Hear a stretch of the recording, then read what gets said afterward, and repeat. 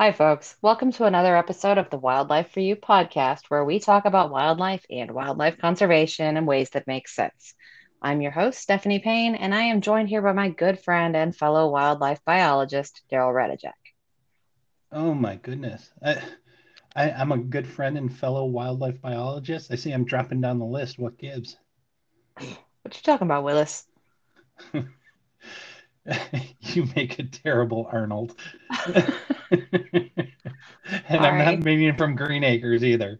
I'm talking about that other one with Mr. Drummond. Anyway, whenever you introduce me, Steph, usually I'm your like best friend, or heck, I think I've even been like a great friend, and I've even been brilliant once. So now I'm just a good friend and a fellow wildlife biologist. So what gives on that? Oh, bloody hell! You're not still pissy at me for calling out your mispronunciation of the word epoch now, are you? Oh, you pronounced it correctly. I'm so proud of you. I That was supposed to be English, but I think I came out as an Irish man. No, you They're weren't close. bad. They're close. No, I you could do weren't. that You again. weren't Oh, bad. bloody! I've been wanting to say that line for a while now Your because whole life, like, yeah. yeah, my whole life. Oh, bloody hell! Well, I think I bloody got to hell. move there. Yeah, you sound like you're from like down in, the very southern part of Britain. Liverpool. Yeah, you're from Liverpool. You got to beat me in everything, don't you? I, anyway, no, there was no slight on you, sir. It is just me. You've been busy, I've been busy. The weather went and got cold. It's nothing major. But in other news, dear listeners, last week, if you recall, Daryl and I we tackled a touchy topic, and it was regarding the most destructive species on the planet. Coyotes. No, still not coyotes, D. Still, but we're talking about humans. Anyway, in our last segment, we actually addressed much of the revolutionary aspects of our species. I tried to explain the concept of ages that we're referring to because they're really, really huge spans of time. Hopefully, I did not confuse everybody too much. It was totally not my intention if I did. But needless to say, humans have been leaving their mark on the earth for a very, very long time. Yeah, and in that episode, we discussed those human developed acts that led to the big one, the act that changed the landscape forever. And that was in our, well, I think this argument could be made all over the place, but that single act was this concept of agriculture, or easier said, farming. Yeah, because that was the first major instance where an animal species, instead of utilizing the resources that Mother Nature provided, harnessed those resources and then started creating their own food through a farming practice. It's pretty unique to humans. This is both through growing plants, cultivating animals, whatever, but it's for their own use. So these practices had resounding impacts on the land for a number of reasons. Obviously, farming it can alter the landscape because the way that the land is actually cultivated. But there's also more subtle impacts that they can have. That also have those resounding consequences. Yeah, they can absolutely have resounding consequences. Like, for example, we briefly mentioned GMOs, or genetically modified organisms. Now, there's a lot of folks out there that believe these products, these GMOs, are developed in a lab by some kind of like crazy mad scientist. But truth be told, folks, GMOs, they've been produced by humans for over 10,000 years. It was the first time that man, with this concept of agriculture and farming, man or humans were dictating what species survived as opposed to the forces of natural selection. So wait, now you want to go and get all politically correct? This is the first time I was okay with you being like, Yeah, man, we. I heard you snickering in the background. I'm like, I'm wondering if she's like catching on that I had to clarify that, and apparently you did. Anyway, so what Daryl means by this is when humans started farming plants and animals, the early humans, were the ones that selected which plants and animals were the best to keep around by their own selection. Now that doesn't mean that they are necessarily the most fit specimens that nature could provide. A really an easy, good example of this is domestic cows. I mean, think of that 1,000 pound Angus cow out there munching on the grass in that huge wide open field, not a care in the world other than the niblets that he has in front of him. There is not but a bevy of predators out there in the wild that could even take down that huge animal, right? Keep in mind, this is not only including predators of today's world like lions and tigers and bears, Oh my! but I'm sorry. You gotta say that whenever you. oh my gosh, I'll I do will. I'll do Dorothy here. Oh my God. I don't even want to, never mind. Anyway, so it doesn't include just lions and tigers and bears, oh my, but it would also include all of those predators that are gone by the evolutionary wayside, such as the saber-toothed tigers, cave or snub-nosed bears, this whole slew of, I mean, honestly, pretty fearsome, amazing, epic predators. But how well do you think that cow that's out there munching in the field would have been able to defend themselves or run away? I mean, if you've seen a cow run, it's not exactly a graceful and fantastic speed kind of thing. So, in other words, those species probably wouldn't have fared too well over that huge span of time without the assistance of humans. In this case, the humans were actually helping to protect those selected species from predators. Yeah, and because of that protection, just so you know, Steph, or so everyone knows, I'm sure you know this, it kind of shaped the way they evolved. They did not have to evolve with some fast flaring muscles to run away because they didn't have to run away anymore. So that human protection shaped those animals. And so what has resulted is there's a number of species that probably wouldn't be here right now, or if they were, they would look and act much differently. Now, we discussed examples of this in a previous episode when we were talking about that landscape of fear concept and kind of how like deer, for example, they react much differently when apex predators are either on or off that landscape. Yeah, but another huge consequence from this act of farming is that it literally uncorked that carrying capacity, which is a biological term, but the carrying capacity for humans. So, in other words, their population became almost limitless because suddenly humans could secure all of the resources that they needed to survive.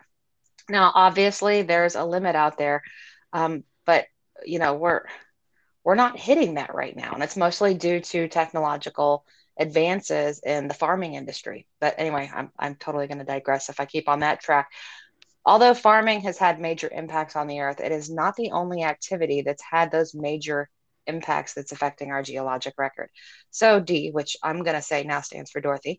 Um, what do you say we kind of take turns mentioning some of the ways that humans have altered the landscape? I think it sounds like a plan. So, uh, can I go first? Well, sure, Dorothy. I'll Yeah, quit. I am no. Oh my gosh, I am. I'm gonna get you back. Anyway, all right. We're gonna talk about these like major impactful things that humans do. So I will start with probably the easiest one to see, and that's probably these man-made structures that we create. Now, I'm not just talking about our homes, but literally everything that humans create. So think about like the cities and the towns. When we're referring to these places where all these humans live, it's often referred to as this urban sprawl. And it's pretty much a permanent fixture on that landscape. So yeah, I totally understand if we suddenly abandon our cities and towns, and those areas were literally left to the forces of nature, Mother Nature would absolutely reclaim those areas in not that long of a time. Just look at the whole Chernobyl area. But regardless of how quickly they start falling back to nature, they're still going to be visible in that geologic record for thousands and thousands of years. So just look at those primitive archaeological sites that we're still researching that existed thousands and thousands of years ago. And those structures were primarily made from sticks and stones. So we're still finding those areas where humans have lived on the landscape. Now imagine concrete buildings and skyscrapers. If humans suddenly disappeared, all those structures they're going to remain on the landscape for quite some time. Yeah, for sure. Going to definitely add to the archaeologic record. I get. Can I add even more widespread aspects of that human sprawl, though? Yeah, of course. Okay, so just think about all the roadways and the highways that connect those places. Most of those are now made of very durable substances like concrete. So those are not going to be disappearing anytime soon. So I mean, like if you take any simple look at an aerial photo, it shows this spider web of roadways that we've created across the landscape. And I am so glad you brought up that point, Steph. And truth be told, if you didn't bring it up, I probably would have. Because roadways, they'll not only be a blight on this earth, but even right now in current times, they're having major impacts on countless species. And so if you think about it, they cause a number of issues from habitat fragmentation to creating these impassable barriers. Yes, a moose could walk over a road, but you look at a turtle or a frog, sometimes roadways create these barriers for wildlife. Anyway, they have major issues on wildlife connectivity.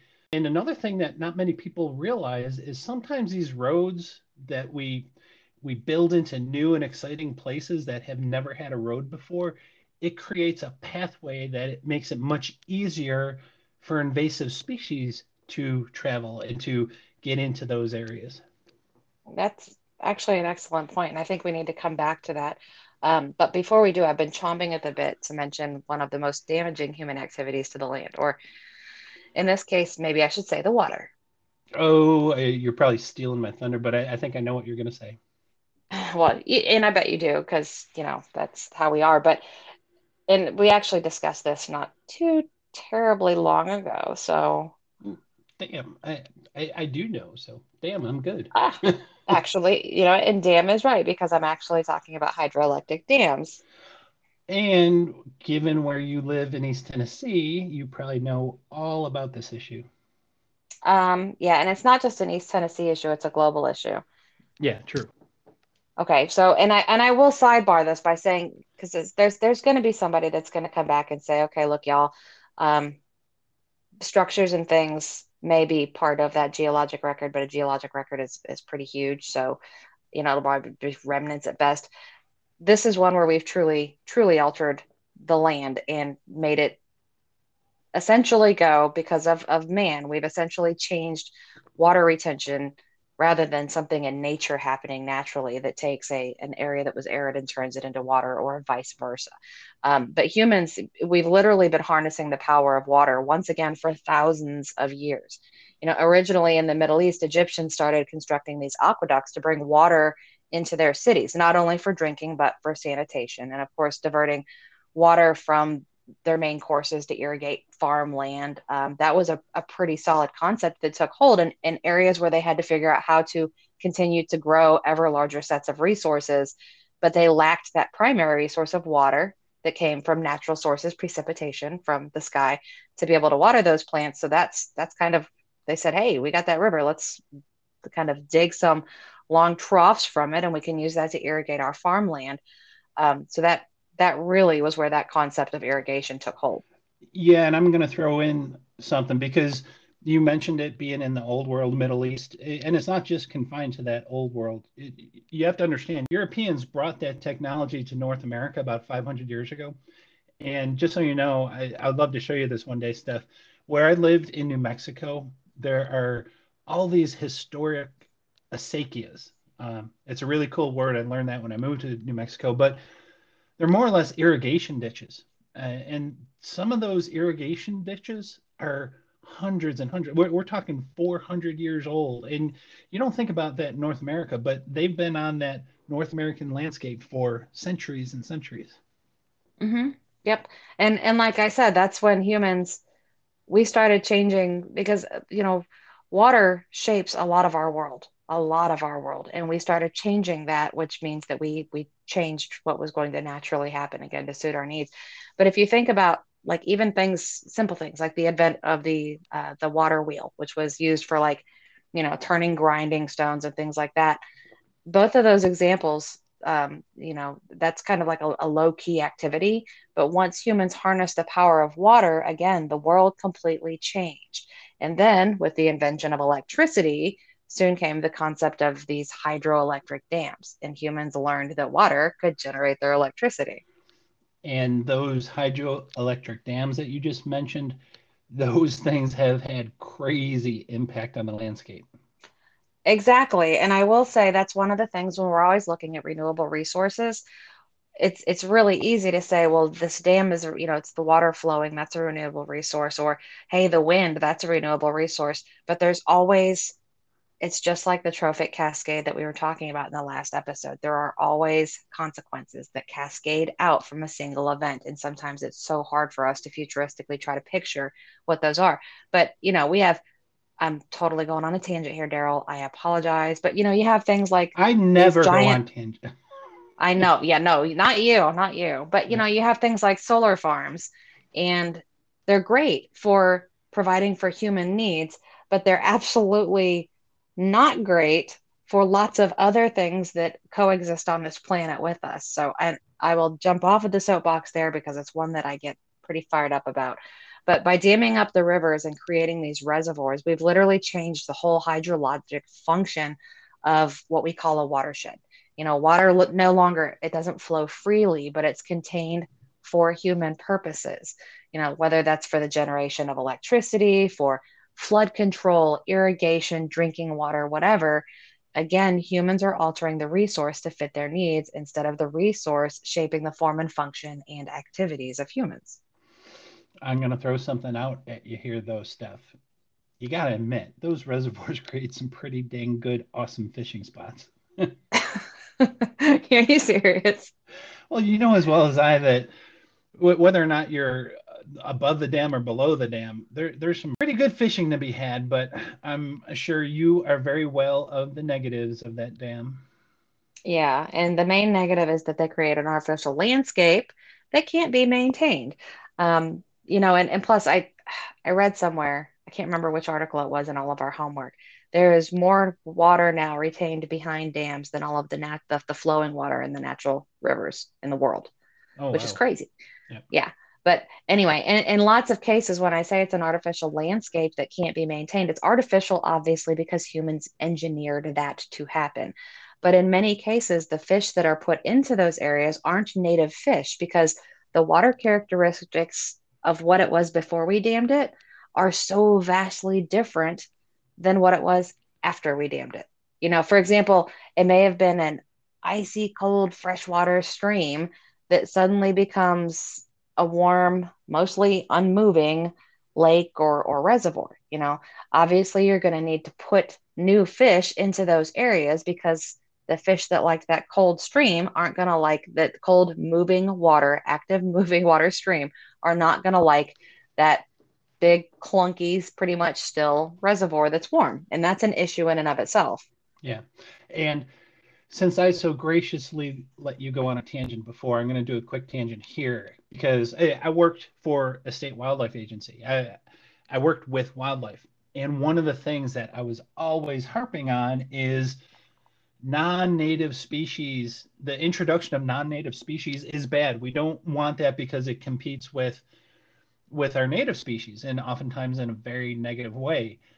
And so here I was with my wildlife division or our wildlife division that was really against non-native species. And then just down the hall was our fisheries division that ran fish hatcheries to introduce non-native rainbow trout pretty much all over the state. And Because it was, why? Why did they want to do that, Gerald? well, the only way we can justify, and I can actually see this, is you talked about it. When whatever company, TVA, whatever federal agency, state agency builds a dam, they create a different environment than what was there. It may have been, like you said, a cold, fast moving water that really catered to certain species, for example, like trout. Um, but then you put in a dam there and it changes the water characteristics drastically. It creates a warmer environment, slow moving environment. So instead of trout existing in that area, it might be more conducive to bass. And so it creates an unnatural environment. And that was the only way to justify putting a different species of fish in that area is because it's one that could survive in that unnatural environment. So it's a stretch, and man, we could have a long debate on that. But Yeah, putting in these hydroelectric dams really alters that landscape, that entire environment that was originally there. And any questions on that?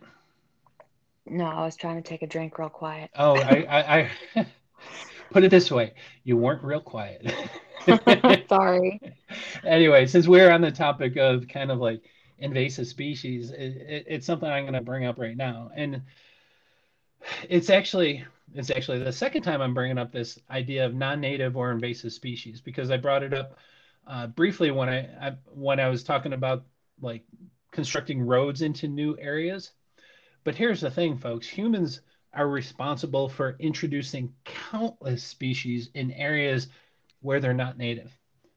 Now, understand much of or many of those introductions, it was due to humans' development in their mode of travel.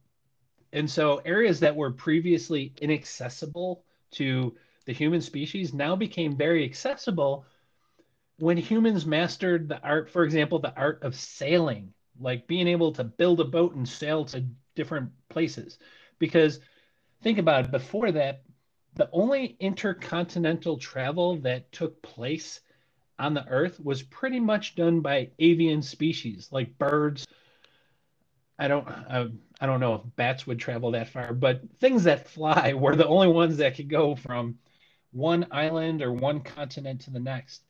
But as soon as humans mastered the sea and they were able to build boats and sail from one place to another, we not only could take ourselves to those other places, but we could also take other species with us as well. And that action alone might be one of the most detrimental activities of all.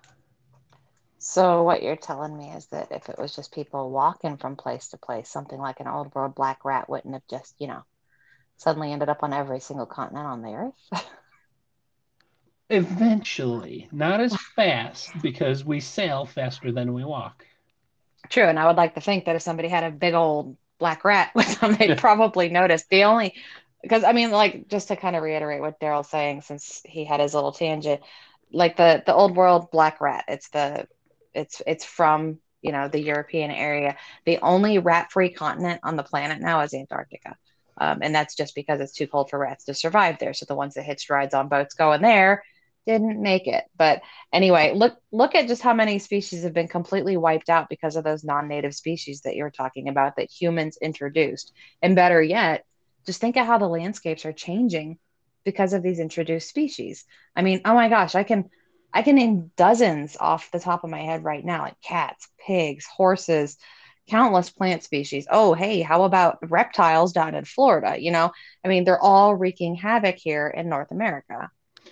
Yeah, and you mentioned North America, and I want everyone to understand it's not just a one-way ticket. It's not like the old world just completely obliterates the new world. It goes both ways.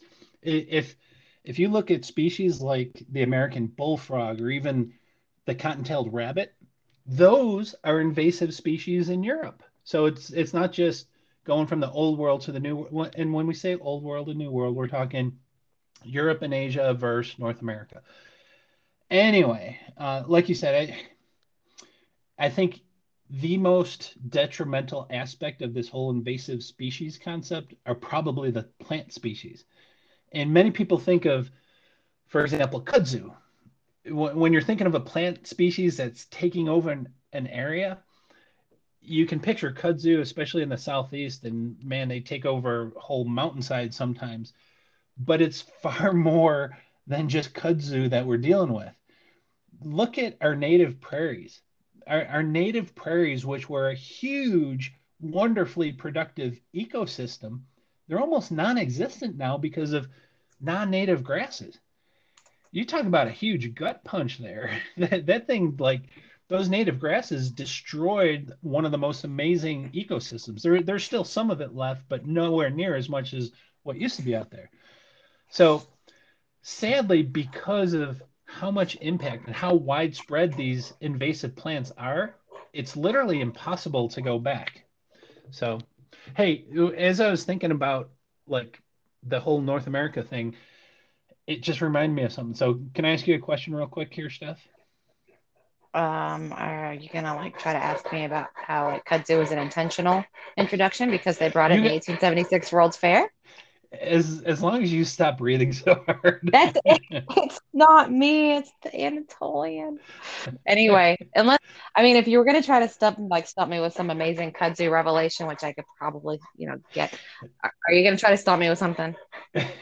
You got to stop talking Sorry. about kudzu because your Anatolian goes crazy whenever you mention it. Yeah, I No, just sorry.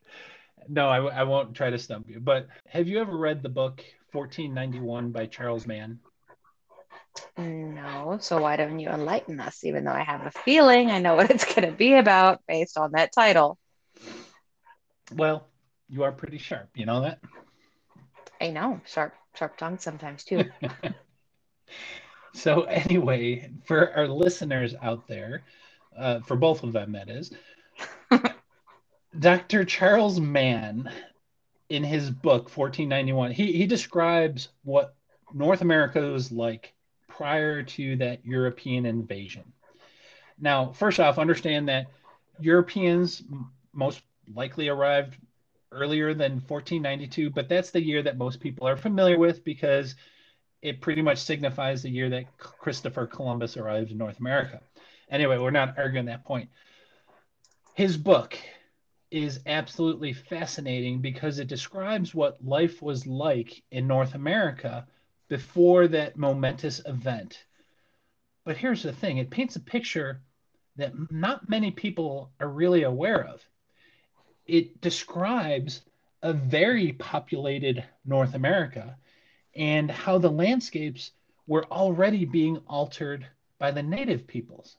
So, no Quick doubt, question.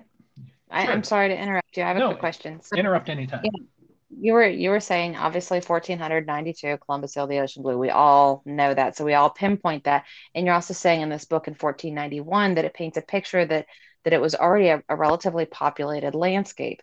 So does that? It just makes me wonder if there's some correlation because there is evidence that the Vikings actually settled in North America right around 1021 AD, which is about 400, almost 500 years sooner.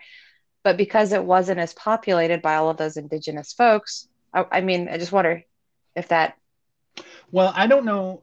Weren't the Vikings more in the, let's just call it what is more in the Canadian areas? Like I mean, they like, weren't. as opposed to Northern Virginia. I mean, Well, I just don't know much about the history of where the Vikings, and that was what I was referring to. There's lots of unknown records of when folks from of Europe like, landed in North America. yeah, like the But Norse but settlements and stuff. I don't know. I'll look. what I'm referring to mostly is the fact that the native peoples, the ones that were here for thousands of years, a lot of people just have this impression that North America was uninhabited, and that is far, far from the truth. The native peoples had a very robust and widespread community here in North America, well before the Europeans arrived. So, anyway, I didn't answer your question, did I? It's okay. I don't. I'll research it. Okay, but here's the thing. Yes, the native peoples were here, thriving on North America well before the Europeans landed here. But there is absolutely no doubt that the arrival of the Europeans, they actually increased what I mentioned before, the fact that the land was already being altered because those Europeans, they brought more advanced technology and they were able to alter it in a much quicker fashion.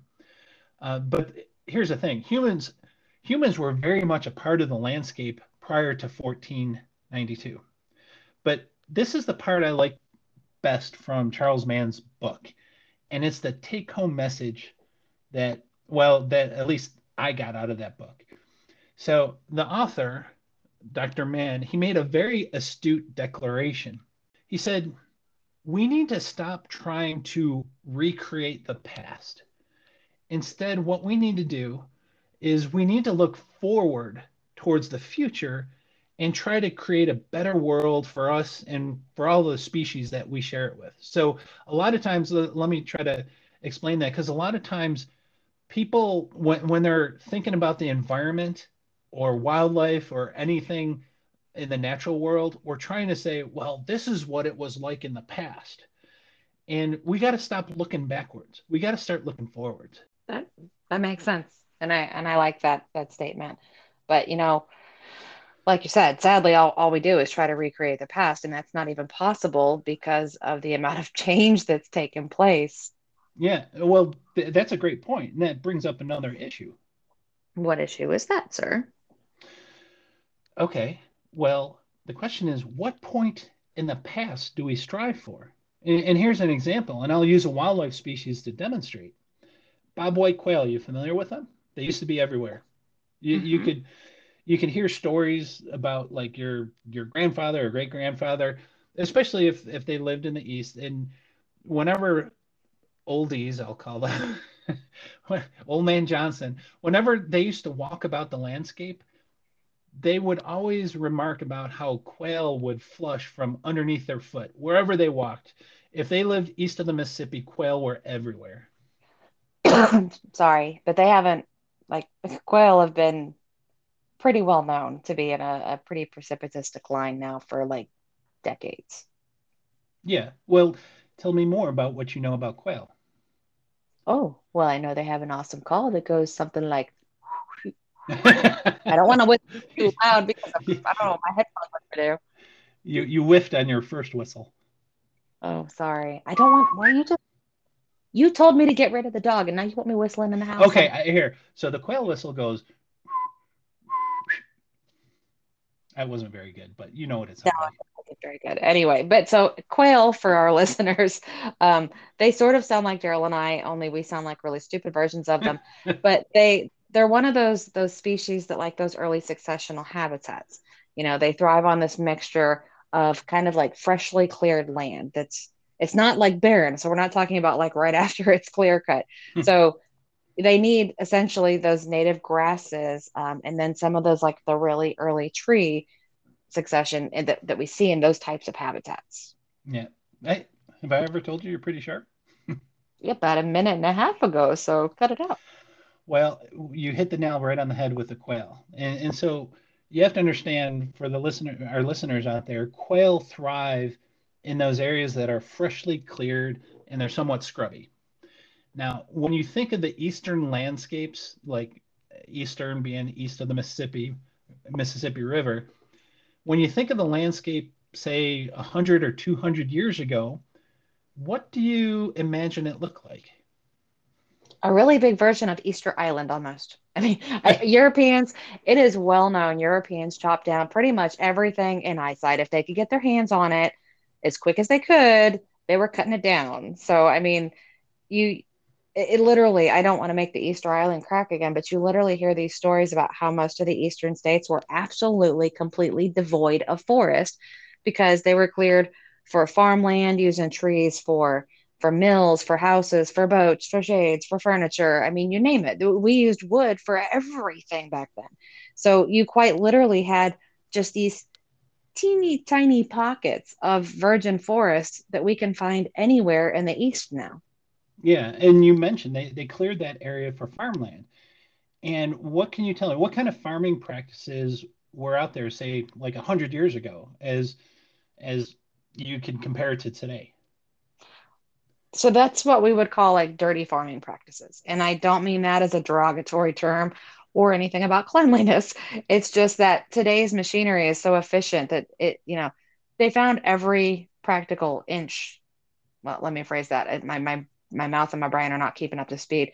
They've literally found a way to effectively farm every inch. So when you were just using a horse and a plow or a rudimentary tractor, there's lots of places on your farm that you just couldn't quite get to. It was just a little too difficult to get the mule or the cow and the plow in there, or with those early farm tractors. Oh my goodness, I can't even imagine. They probably needed an acre just to turn it. So it quite literally having those areas that they tried to clear, but it just didn't quite work. It ended up, and again, keeping in mind the massive deforestation, it created a lot of very scrubby areas that caused certain species like the quail to thrive because we created their perfect habitat.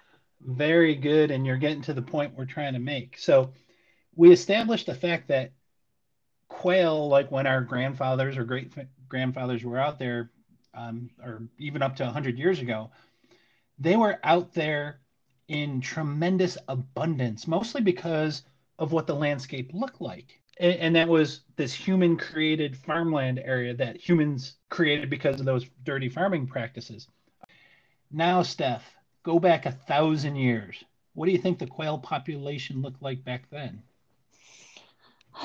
Well, although the Native Americans, they did farm and they did harness the use of fire to clear some land, but, population and scale is still a lot different. So I imagine that the landscapes weren't nearly as altered as they were I don't want to say mere 100 years ago, but if we're doing 100 versus 1,000, then it's just a mere 100 years ago. You know, they that means they probably just had much less of that early successional habitat. So, truth be told, I imagine the quail populations 1,000 years ago were not nearly as robust as what they were 100 years ago, and similar to today, they're not nearly as robust today. Yeah. And and I think your assumption there is just really, really good. And because of that fact where those quail populations were vastly different, do you see the conundrum? Well, I mean, yeah, because of if you're talking about managing for the way that things used to be in a past that we can't go back to, a past that, let's be honest, we don't even know all of the things that kind of rolled into making that past the idyllic little place that it is in our heads. So, where in the past are we supposed to go? Exactamundo. That was the point I was trying to make. And that is why I really love that quote from Dr. Mann in his book. We need to stop looking at the past. One, because we're not exactly sure exactly how it looked, but we don't even know where in the past to go to. And so what we really need to do is stop focusing on the past and we want to focus on what we want for our future. I agree. Um, I agree, but I also, just as a sidebar, wish people would stop thinking that they're smarter than nature. That just irks me. Anyway, but that's probably a whole another episode all on its own. Humans, though, we've been exploiting Earth's resources for so long, but I mean, there's this part of me that says we've got to start planning ahead instead of believing that we have all of these unlimited resources. We don't. The resources that we have, and I'm not just talking about fossil fuel, folks, I'm talking about water and food and all of this stuff that we need. We don't need fossil fuels. It just makes our life a lot easier. We as a species survived prior to fossil fuel uses. But we have to be very careful with this because again, humans are the thing that's messed it all up. I don't honestly think that we're smart enough to fix it all. But I literally, this is such a touchy topic. I really want to go on a tangent, but I know we're probably running long again. Are there any other major impacts that humans had that you can think of that you want to talk about before? Because I'm literally red in the face because I could start just going on a tirade. I love when you get red in the face. But I don't know I how to take that. no, I usually when you want to grab that soapbox and stand on it, you're so passionate about these things, and it's just great to see people passionate about what they love, and you're eloquent in what you say. So I'd love to go down that. Do you want to keep talking for about another hour? Yes and no. So no, not really. Just let's just give me the highlights of something else that you thought about that has a huge human impact. Okay, how about pollution? That right there in itself can be a whole nother episode because we can really roll that whole concept of pollution into a really cool issue called climate change. I Okay, so just between you and I very much like the thought of that. Like I very, very much like the thought of that because when we're talking about the Anthropocene and things that make the Anthropocene and what actually goes into that actual geographic record, um, things like that. For example, think about plastic. Think about the ocean. We use the ocean floor for a lot of our studies on what the geographic time record is showing us. We'll take this core, stick it down into that. I don't want to call it the muck, but for lack of a better term, the muck in the bottom of the ocean, and we'll drill down I mean, hundreds upon hundreds of feet, pull it up, slice it with a laser into these tiny itty bitty things and analyze each one so we can look at what settled on the earth's floor over this course of time, because that includes chemicals, that includes environmental atmospheric element, that includes the amount of sunshine that was affecting ocean life. I mean, it shows us this whole stuff. And imagine what it's going to be when we get to the Anthropocene, where you slice, and it's all this natural stuff, and then boom, suddenly you're full of all these plastic particulates. What is that going to look like? And then climate change, it is one of those icky topics. It either seems to cause debate or confusion. I would love to talk about that, but I think that we need to save it for another episode. Okay, I agree because we can talk about that all night long. But if we do it as another episode, you ready to do a boatload more research? That is my favorite part. I know it is, so I'm kind of excited you're willing to dive into that. So, all right, Steph, why don't you start wrapping up today's episode and give us that 2-minute summary of some of the things we just talked about today? Oh, toughy, because we got a little scattered and had a few rants, but well, we've spent the last couple of episodes talking about the human species and their tremendous impact on the earth itself. This didn't just start within the last few hundred years. It's been going on for tens of thousands of years, albeit the magnitude of our impact has definitely increased tremendously over the last like few centuries. But anyway, this impact, it can be literally traced back to Homo sapiens' ability to alter the landscape to meet their needs. Again, instead of the vice versa happening. The development of I can talk. The development of agriculture was probably the first like really large scale activity that started shaping our landscape. It didn't exactly start there, and it sure hasn't ended there. Human technology has resulted in all of these fast developing means of like travel, sprawling urban areas, hydroelectric dams, this whole slew of cascading effects from those advancements. For example, the increase rate in the spread of non-natives and invasives, like you were talking about. Sometimes it's an intentional introduction of a non-native. It's really, really exasperating when you think of the monumental changes that the earth has seen due to the exploitation and arrogance. My words, I will say those are my words, but the exploitation and arrogance of a single species. Without a doubt, we have absolutely changed the geologic record. We've changed the face of our planet. And, in other words, fast forward a few 100,000 years from now, and you're going to undoubtedly see the impact and the presence of humans in that Earth geologic record, like I was just saying a second ago about the ocean floor. And there's so much more to it than just plastics and pollution and building and agriculture. But it's literally the first time in a planet's history that a single species, was responsible for these major massive changes to the planet, as opposed to various natural events or these things that happen over unfathomable periods of time. So that I don't know how well I summed it up, D, but does that does that sum it up? Yeah, it sums it up pretty well. You are pretty good at summarizing things, and since you are so good at summarizing things, I think I'm gonna leave you in charge of wrapping this episode up. Lazy, lazy, lazy. Yep, that's me. All right, Dorothy, any shout outs? I'll do a shout out to Dorothy. Believe it or not, no, I've got no shout outs for today. I'm working them up. I'll do a big shout out coming up here soon. How about Okay. you? No, I mean, I spent my maximum allowance of time on Facebook. Yeah, actually, it was last night. I was there for 10 minutes. That's my fill. That's all I can handle for a 3 month period. So no, I've got absolutely nothing. Oh, okay. Well, I was just waiting for you I to tell me it, about some Facebook escapade well that you've the had only thing lately. I saw on Facebook yesterday was you, and I've got to corral you in because you first want to kidnap a woodchuck, then you're like, dang, badgers are pretty darn cute. Now, I think you were responding to one of the swap students, and they loved raccoons. So I've got to slap your hand if you start eyeing up either a woodchuck, badger, or raccoon. I didn't. You left off ermines. I added Oh ermines to yeah, the list.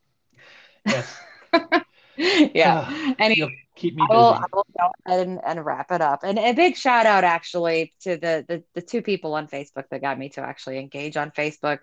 That's Sam and Renee. So I'm not sure if they're listening, but huge shout out to them. They near and dear to my heart, both of them. And so once again, we would like to thank everybody who listens to us for taking the time out of their day to do so. Remember to like and follow us on Facebook so that you can keep up with the conversation there as well, besides just listening to our podcast. Subscribe to our podcast on your favorite platform, and don't forget to tell everybody that you know about Wildlife for You, because again, we trust you guys to be ambassadors for wildlife and help us get this message out. We sure can't do it all on our own. And we all have to remember that when it comes to wildlife, Your knowledge often means their existence. Good night, folks. well, Well, what? I'm waiting for one of your normal closing cheesy jokes. Sometimes they're a little corny, they kind of relate to our episode. I'm waiting on that joke for like some early human joke or something.